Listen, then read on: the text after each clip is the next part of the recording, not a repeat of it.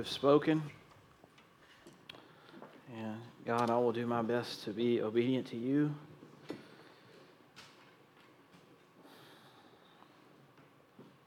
Lord, I pray that you would speak to your people now. God, as we look at your word and we look at what you have to say to us. Lord, this is a profound responsibility, God, to do what you've called me to do. And I'm going to do my best, Lord.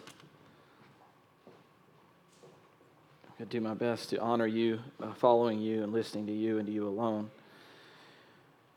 So, Lord, be with me now as I speak your word, Lord, not under my own authority, but under the authority of Jesus Christ.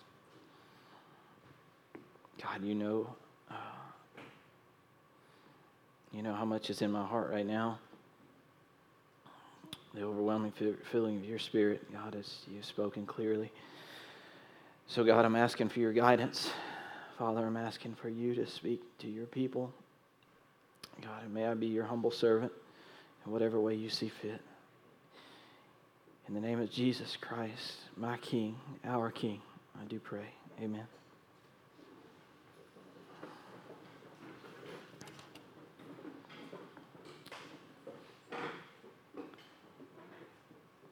So it doesn't happen often, but it happens sometimes that God changes the message.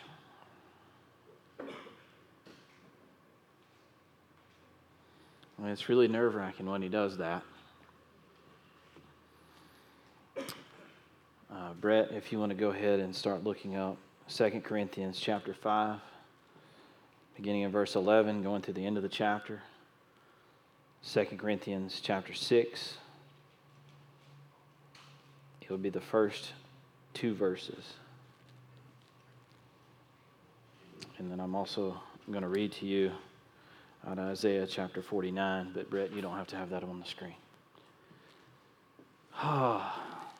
Talk about an encounter with Jesus Christ and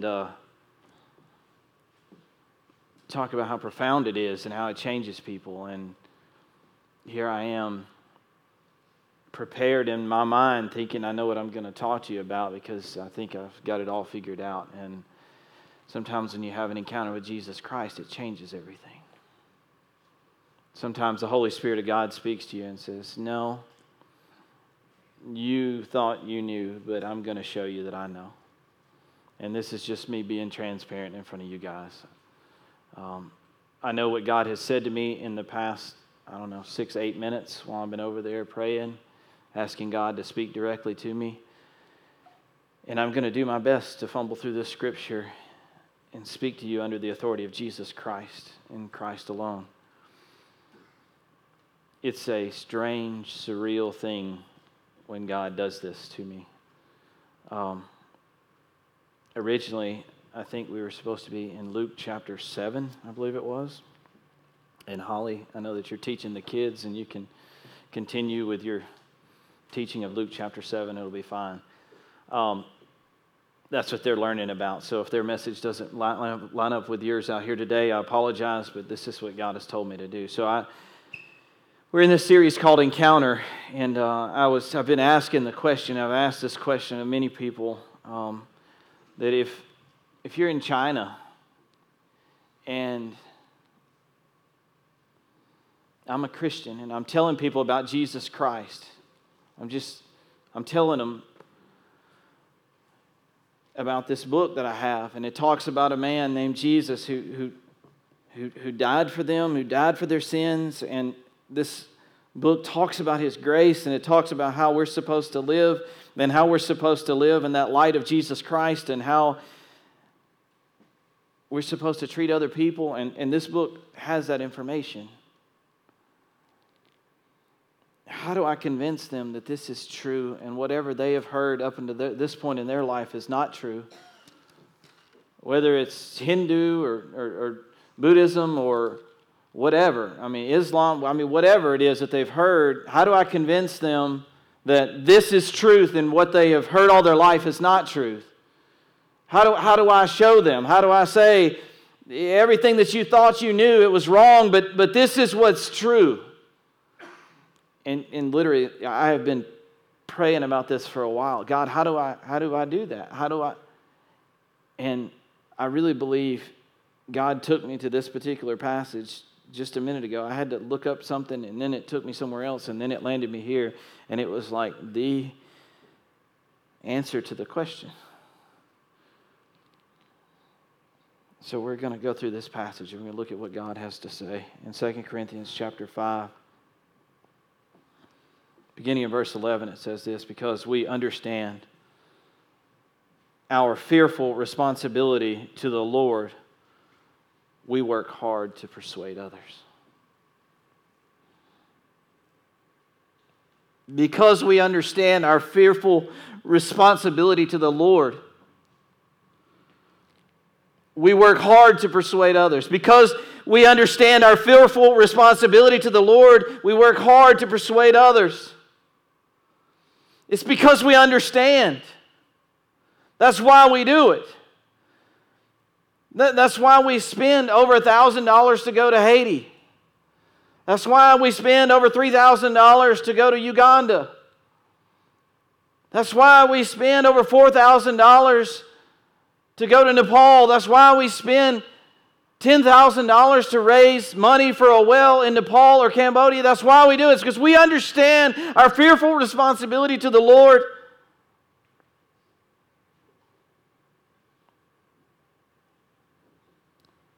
And Paul's writing to the Corinthian church, and he says, God knows we are sincere. God knows we're sincere. Who cares about what anybody else thinks about us? Who cares how crazy anybody else thinks that we are? Who cares what other people say?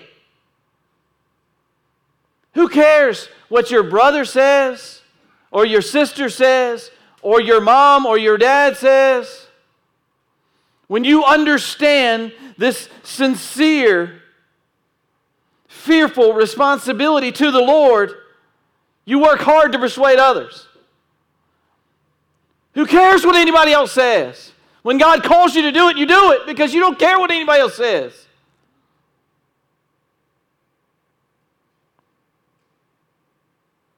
He says, God knows we're sincere.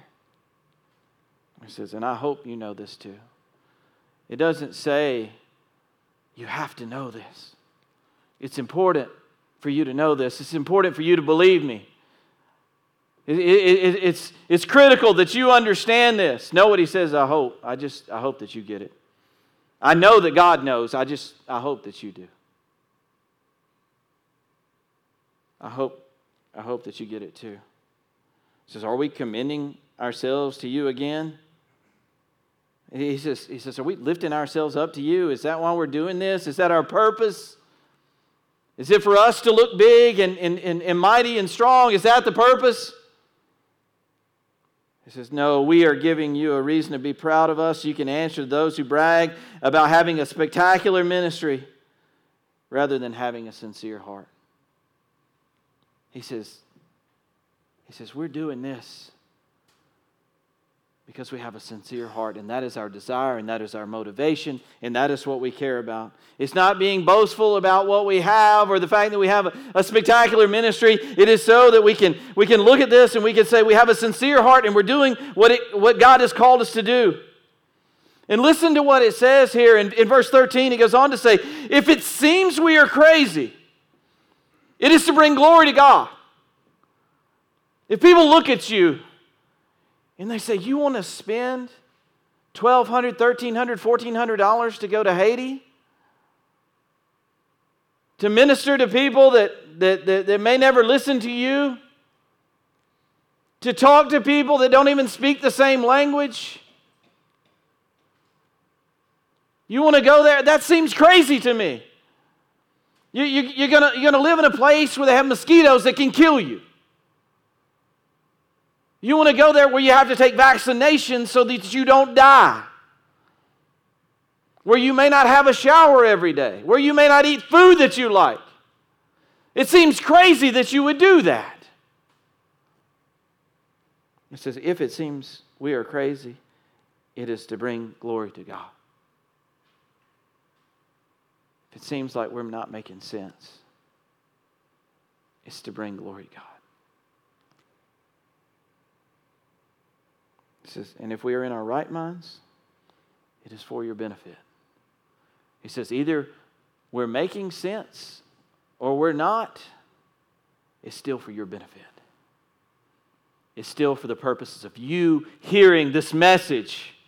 It's still for the purpose of you understanding what God is doing, what God has done through His Son Jesus Christ. It is for that purpose. He said, either way, Christ's love controls us.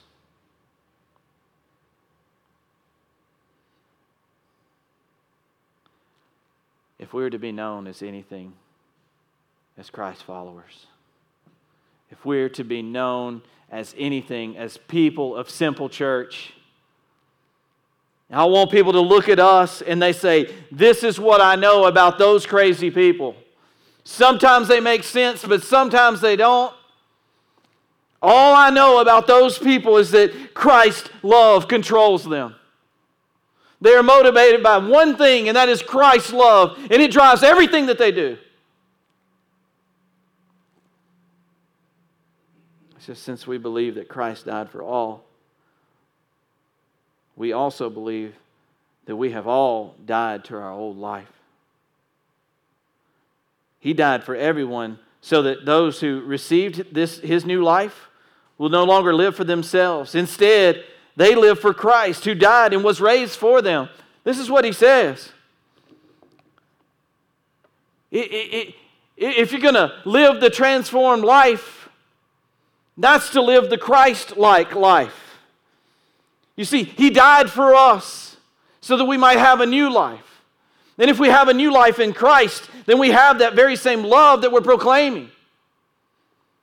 He says that old life that you used to have, the way that you used to always think, the old motivations, everything that you used to do, it's all dead now. Because you have a brand new life. And that brand new life is supposed to reflect the life of Christ. And Christ's love is what drove Christ to the cross. And because of that, you have to live like that now. Your new life reflects Christ because Christ is in you and you are in Christ. That everything's different now. Christ's love controls you. It drives you. It does everything inside of you. You do nothing under your own motivation anymore. He says whether we're crazy to you or we make perfect sense to you, it is all for your benefit. See, here's the thing. You know, I was thinking about how do I take this book and how do I convince somebody that this is truth and what they've always believed is wrong. And I was thinking, there's God's Word and it's true, and there's the Holy Spirit and it's true, and like I get it, okay? Like the Holy Spirit can move somebody's heart towards truth, and I can show them the truth in God's Word, and those are two great things. But I was leaving out a piece of the puzzle. I was leaving out a crucial piece of the puzzle. It was me. It was me. When somebody looks at me and they see this guy coming from the United States of America, traveling 3 hours on a plane ride, taking vaccinations, spending his own money, to come and tell them about this truth, risking the reality of malaria and dengue fever, risking having all kinds of health issues as a result of coming down there. That is a part of the puzzle. When people look at that and they go, here's somebody that has come from the United States down here for what? For this message? I'm sure from their perspective, it looks like it's crazy too. I'm sure from their perspective, that doesn't make a whole lot of sense that somebody would travel so far and spend so much money and do all of these things just to come to some hut in some backwoods area of Haiti to tell them that this is true. See, I was missing part of the puzzle. Look what it says in verse 16. It says, so we have stopped evaluating others from a human point of view. At one time, we thought Christ merely from a human point of view. How differently we know Him now.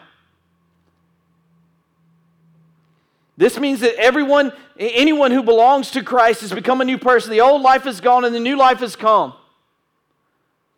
He says that we used to have a different perspective. We looked at Christ from a human point of view and the fact that He walked around the earth. Yes, He performed heavenly miracles and no one can deny that.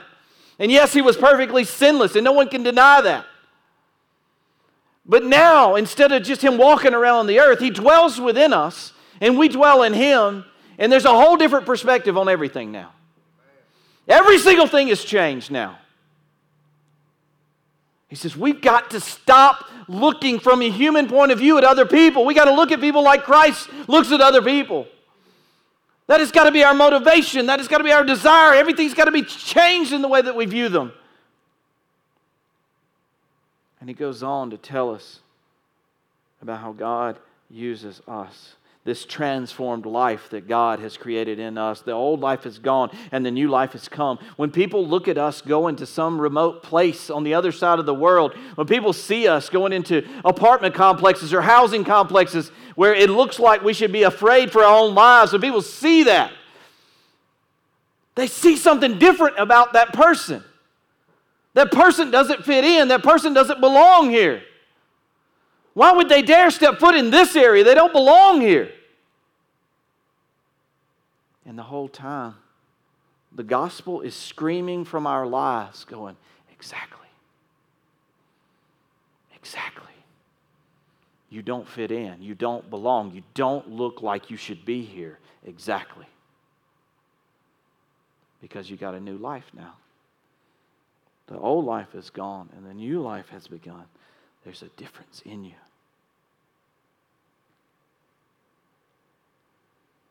It says all of this and all of this is a gift from God, who brought us back to Himself through Christ. Who brought us back to Himself through Christ.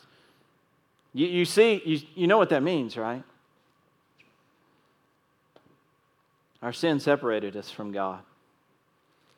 Our sin put distance between us and God. And that distance had to be made up somewhere. The debt had to be paid. Now, let me tell you something really quick about debt. If I loan you $5,000, $50,000, it's a lot of money, right? You say, man, that'd be a huge loan. Now, I called you next week, and I said, you hadn't made your first payment on that loan of $50,000 that I gave you. What's going on? You said, I can't pay it. And I looked at you and I said, don't worry about it. The debt's been paid. The debt's taken care of. That debt didn't disappear. That debt was transferred from you to me. The debt wasn't wiped out. It was just transferred from one person to another. And the same thing is true of Jesus Christ. Is that the debt that was owed because of your sin, it wasn't just wiped away. It was transferred from you to His Son. And it had to be paid. It didn't go away. It had to be paid, so it had to be transferred from one person to another, and it was transferred to the person of Jesus Christ. And it was a gift from God. Why? Why would He do that? Why would He transfer that debt from you to Himself? To bring us back to Himself.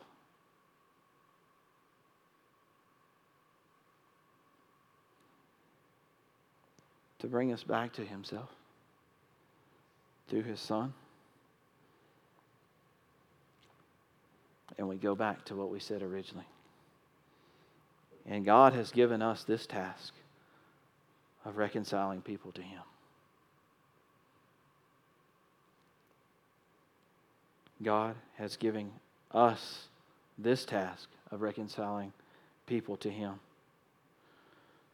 For God was in Christ reconciling the world to Himself, no longer counting people's sins against them. And He gave us this wonderful message of reconciliation. That big word, reconciliation, just means to make things right. To finally cancel out the debt and to make things right and to do away with the sin and to make things so that we could come to God. And this is where the rubber meets the road in verse 20. This is why we go to Haiti. This is why we go to Nepal. This is why we go to Uganda. This is why we raise money for wells in Cambodia. We are Christ's ambassadors. What is an ambassador? You ever think about that? I've been watching an old show recently, and it's a political show about the presidency and stuff, and I've been looking at it on Netflix. And they're ambassadors to other nations. Right? What does that ambassador do? There are ambassadors in other countries, and basically any country that we have foreign relations with, we have an ambassador to that country. What does an ambassador do? Well, a lot of times they speak a couple of languages. And the reason is because they have to take the information back from the United States and convey that to their own people. They have to be an interpreter, if you will, in a lot of ways. But they also have to understand the intricacies of their own culture so that they can take the information from the United States and convert that into what people in their area can understand. It's not just translating the languages, it's translating the culture as well, in a way that the message can be taken from one group of people and given to another group of people in a way that they can understand it. That's what an ambassador does. And when there's a need there, what do? They take that information from their country, go through the ambassador, and take it back to the United States. Right? That's our responsibility. God's called us to be ambassadors. Christ has called us to be His ambassadors. So what does that mean? We take this wonderful message of reconciliation and we take it to other people. And then when they don't understand or they have questions or they have problems, we are that intercessor and we go to them and say, let me take this to God for you. We're the ambassadors. We're the ambassadors. How can we be ambassadors? What credentials do we have? What gives us the badge to say, I'm an ambassador of Christ? A transformed life. The fact that the old life is dead and a new life has come and this person doesn't belong here and they don't look like they fit in and why are they here and it doesn't make sense and I don't understand why they'd spend money and fear and risk disease and all this stuff to come here. It's because they're ambassadors, because that's what ambassadors do. A lot of times they come to the United States and they go and live in foreign countries and they live in the risk and fear of attack. That the people don't like the United States presence there, so they'll attack the embassy or where the ambassadors are. Well, that's part of the struggle that comes with being an ambassador of Christ, too. It's that we live under the fear of attack. And we live under the fear of somebody looking at us and saying, that's the reason things are changing because of that person right there. And not everybody is happy with that. But we're supposed to carry this wonderful message of reconciliation that Christ has gave us because we are living that transformed life. Because we're living in the reality of what Christ has done for us. So we are Christ's ambassadors. God is making His appeal through us.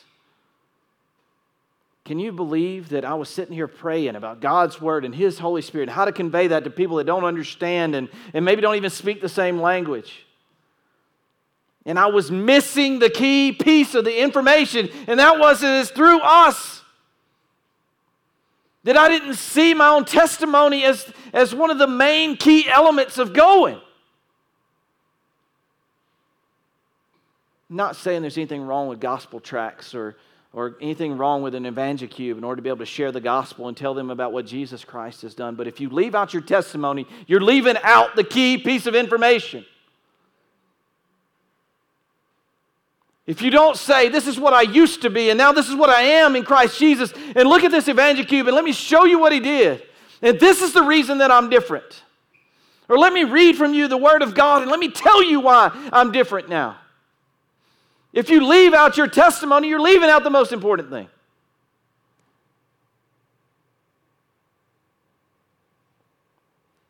We speak for Christ when we plead, come back to God. We speak for Christ. We speak for Christ. Can you even believe that? Can you even wrap your mind around that? When He says, we speak for Christ, when we say, come back to God. I can't even wrap my mind around that. Why would Christ even bother to use me?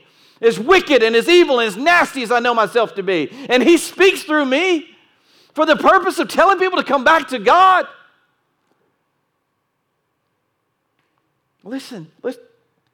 For God made Christ, who never sinned, to be our sin offering, so that we could be made right with God through Christ. There's your answer. How could God use us? How could God use us to speak for Christ? How in the world does that even compute? How in the world does that even make sense? He took the one who had never sinned, and He took the one that doesn't do anything but sin, which is you and I, and He transferred the debt from all of us to Him, and He didn't deserve any of it.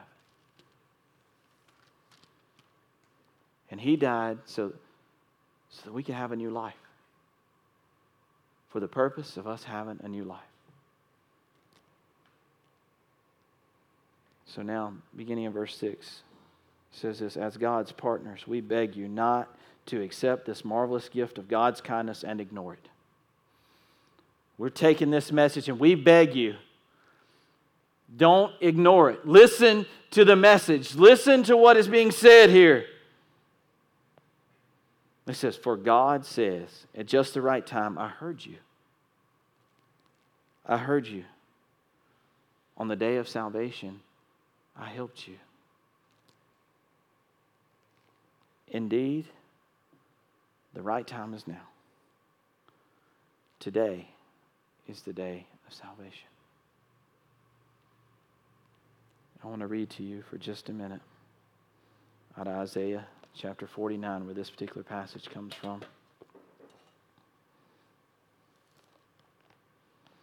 In Isaiah chapter 49, beginning of verse 8, it says this, this is what the Lord says. At just the right time, I will respond to you. On the day of salvation, I will help you. I will protect you and give you to the people as my covenant with them. Though I will reestablish the land of Israel and assign it to its own people again. I will say to the prisoners, come out in freedom. And to those in darkness, come into the light. They will be my sheep, grazing in green pastures on the hills that were previously bare. They will never hunger nor thirst. The searing sun will not reach them anymore. For the Lord in His mercy will lead them. He will lead them beside cool waters. He will make my mountains into level paths for them. The highways will be raised above the valleys. See, my people will return from far away. They'll come back to me. They'll return from far away, from the lands to the north and west, and from as far away as Egypt. Sing for joy, O heavens. Rejoice, O earth. Burst into song, O mountains. For the Lord has comforted His people and will have compassion on them in their suffering. Yet Jerusalem says, the Lord has deserted us. The Lord has forgotten us. Never, never can a mother forget her nursing child. Can she feel no love for the child she has born?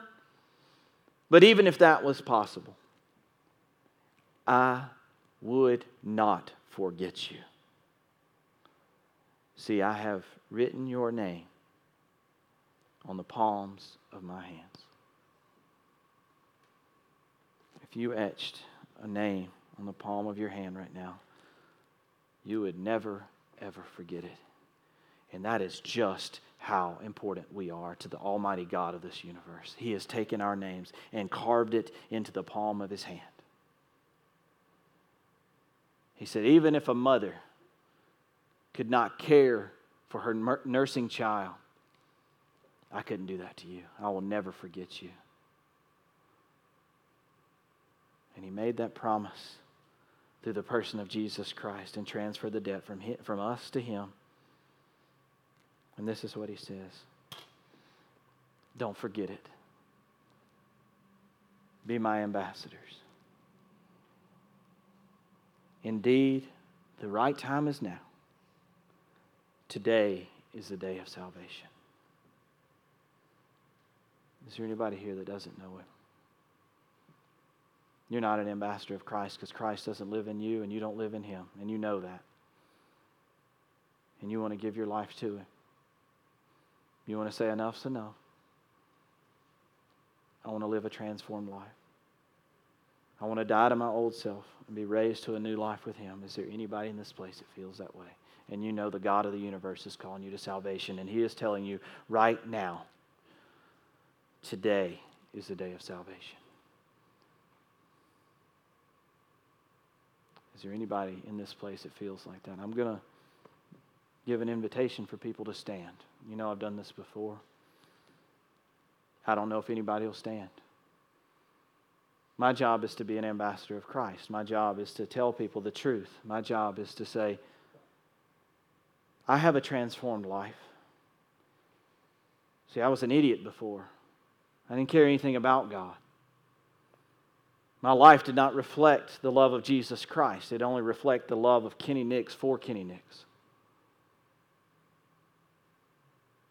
But Christ came in, and He changed everything about me. And I'm not the same as I used to be. There was a time in my life where Jesus Christ spoke directly to my heart, and He said, right now, this time, today is the day of salvation for you. If there's anybody in this place that feels like that's what God's calling them to do, to give their life to Jesus Christ, I'm going to give you a chance to stand. I'm going to count to 3, and then I'm going to ask you to stand. A lot of people in a lot of churches will say, well, you need to have people close their eyes and bow their heads, and we'll have people raise their... We don't do that here. If you can't stand in here, you'll never stand for Christ. You'll never be bold for the gospel of Jesus Christ if you can't stand in here. I'm going to count down to 1, 3. If God's calling you to salvation, please don't ignore Him. Don't ignore His voice and listen to the voice of the opposition, which is telling you there'll be another day, another time when God is telling you right now, this time, today is the day of salvation for you. 2, I know you're scared. I know you're terrified of what this will mean in my life if I stand. What will it mean? How will I be transformed in such a way that I won't even look like my old self? How will this be different?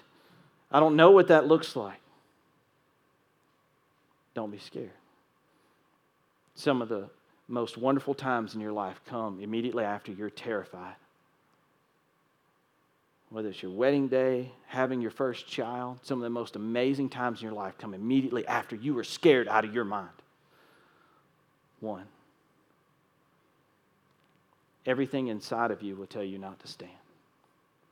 Everything inside of you will tell you, I'm not supposed to. But Christ will tell you to stand. Christ will tell you to stand. I beg you to listen to Him and to Him alone. 0, is there anybody that will stand? Say, I need to commit my life to Jesus Christ. I need to become an ambassador of Jesus Christ. Anybody at all? Anybody that'll be bold enough to stand?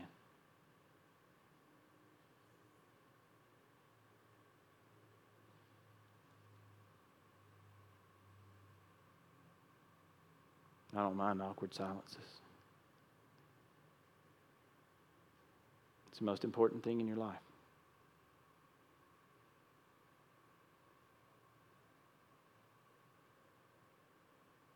There's people that didn't stand, and they know they should have.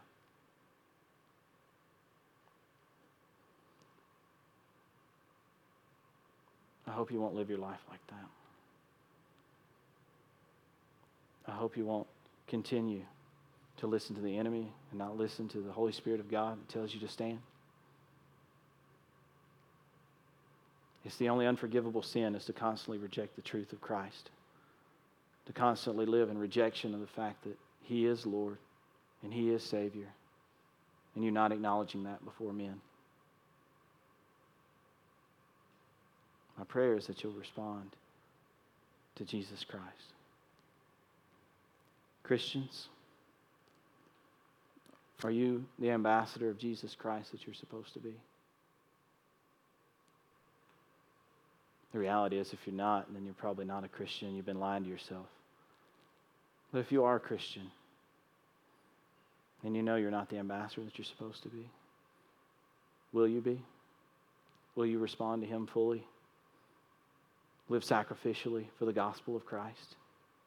And say, nothing else matters. I don't care who looks at me funny. I don't care what they say about me. The only thing that matters is this wonderful message of reconciliation, and that's all that matters. Let me pray. Father, thank you, God, for your word. Lord, thank you for the challenge of your word. Father, only you know if there are people out there that didn't stand. Only you know if there are people out there that did not respond to you the way that they were called to. And Lord, that is completely in your hands, and I trust you with that.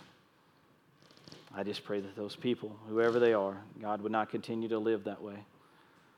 God, but they would turn their lives towards you, turn away from themselves, God, so that you might be glorified through them.